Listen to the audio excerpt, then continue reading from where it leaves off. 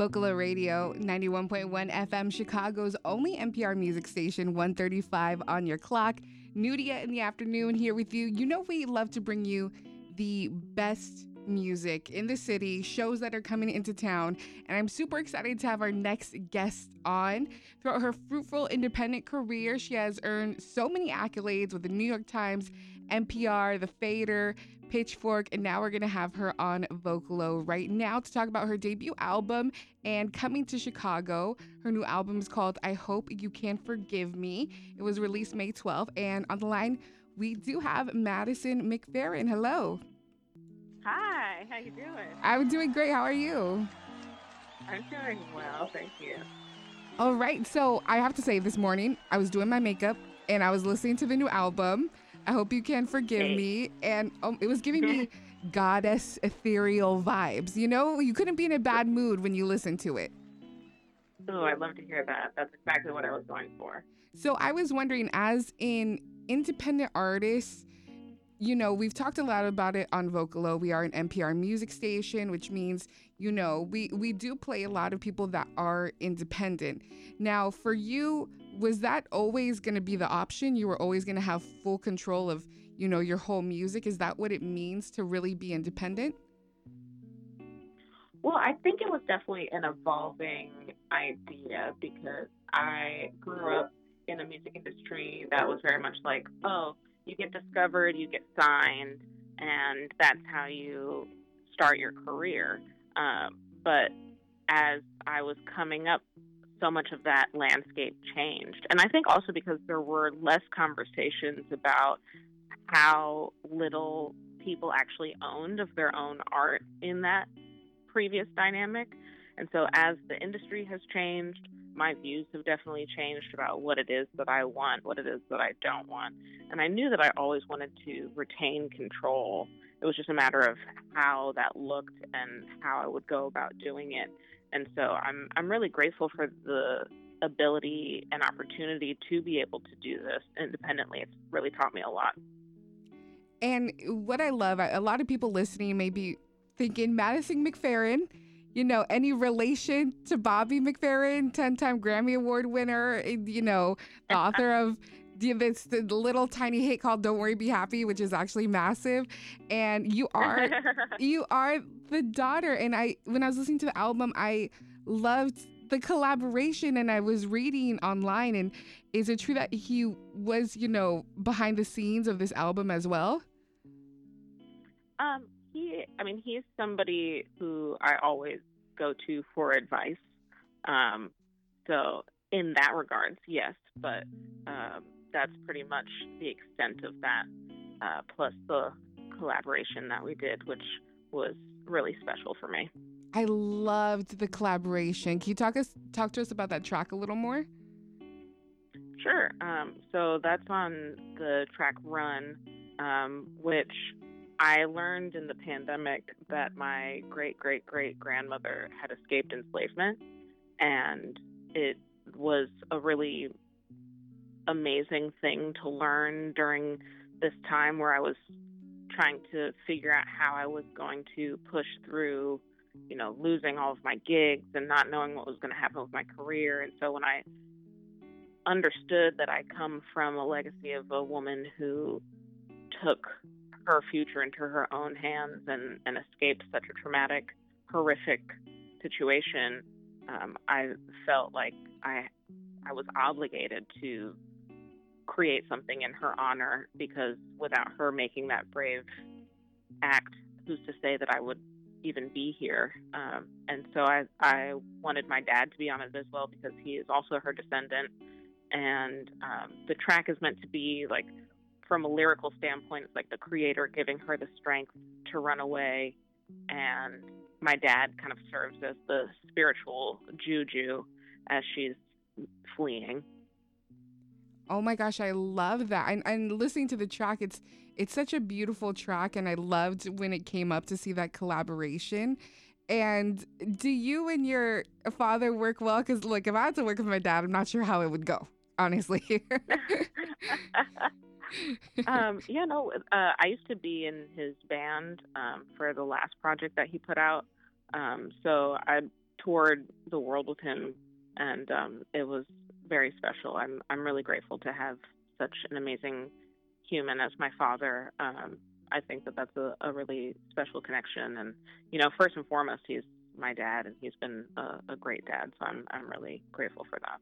I love that, and we see this, a lot in the entertainment industry when you have a huge family name. Sometimes some artists want to, kind of distance themselves, maybe change their names, or, I kind of love seeing that you really kind of embraced it, had him on the album as well. Was that ever an idea for you? Did you ever feel that way, like you wanted to kind of make your own name? Yeah, no, I totally toyed with the idea of a stage name, but ultimately I really love my name and how it sounds.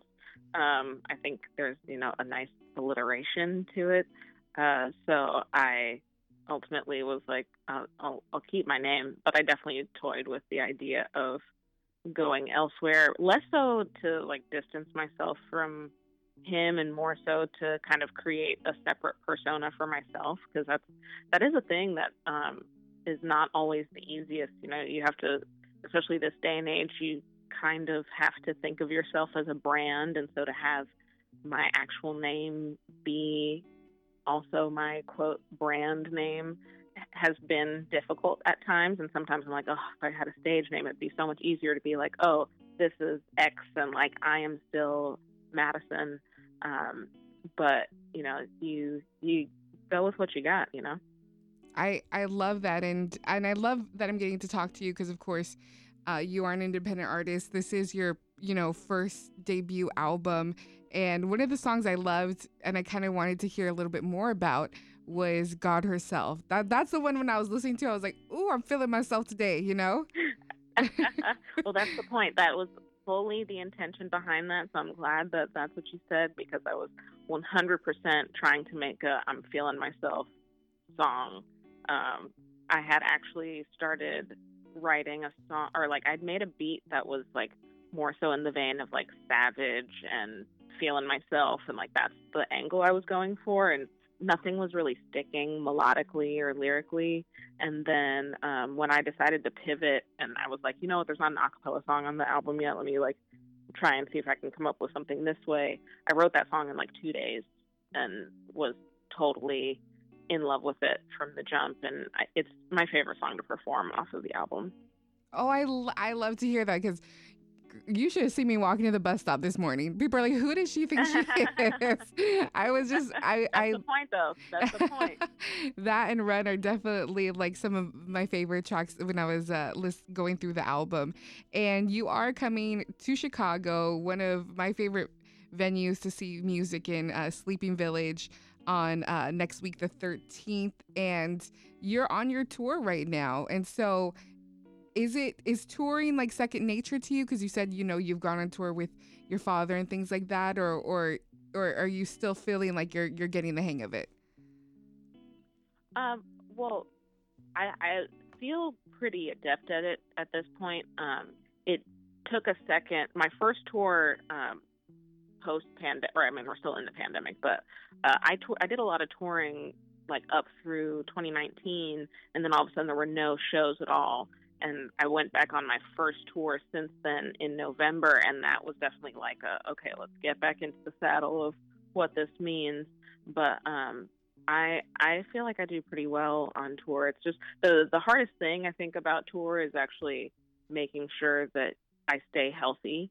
That's the biggest thing, because my voice is the main part of this, and so like I have to make sure that my mind and my body are really in tune throughout the whole thing, because otherwise if I get off, then I can't have a show. So and that can be difficult when it's like you're on a different plane every day, you're in a different hotel, you're just like constantly on the move.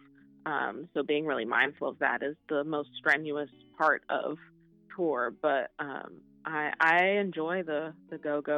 Makes me feel alive. Oh, I love that. What's life without a little bit of, just a little stress if I got to catch this plane and stuff. And right, exactly. And it's a pretty long tour. You're gonna be on tour until the end of October. And so, what is the one thing you need to make sure like is on your rider? You know, is it like hot tea? Is it green M&Ms? Always tea. There always has to be tea and honey. That's a big one. I usually ask for some whiskey because that's a nice coat, like throat Ooh. coat situation before I head on stage. But tea is definitely number one for sure. Tea and honey. I love that. And also, if you are listening right now and you want to go to the show, well, guess what? We're giving away tickets on our Instagram at Vocalo. You can check that out, how to win it to go see Madison. And we want to get into, you know, one of your songs before we put you on the air. I asked you which one, and you said Stay Away, right? Mm-hmm. Yeah. Awesome. So I would love to finish off this interview. I'd love to just have you introduce a song and we'll get into it. All right. My name is Madison McFerrin. I'm going to be at Sleeping Village on the 13th. Come through. I want to see all of your beautiful faces. And as a nice little taste before the show, this is my song, Stay Away From Me.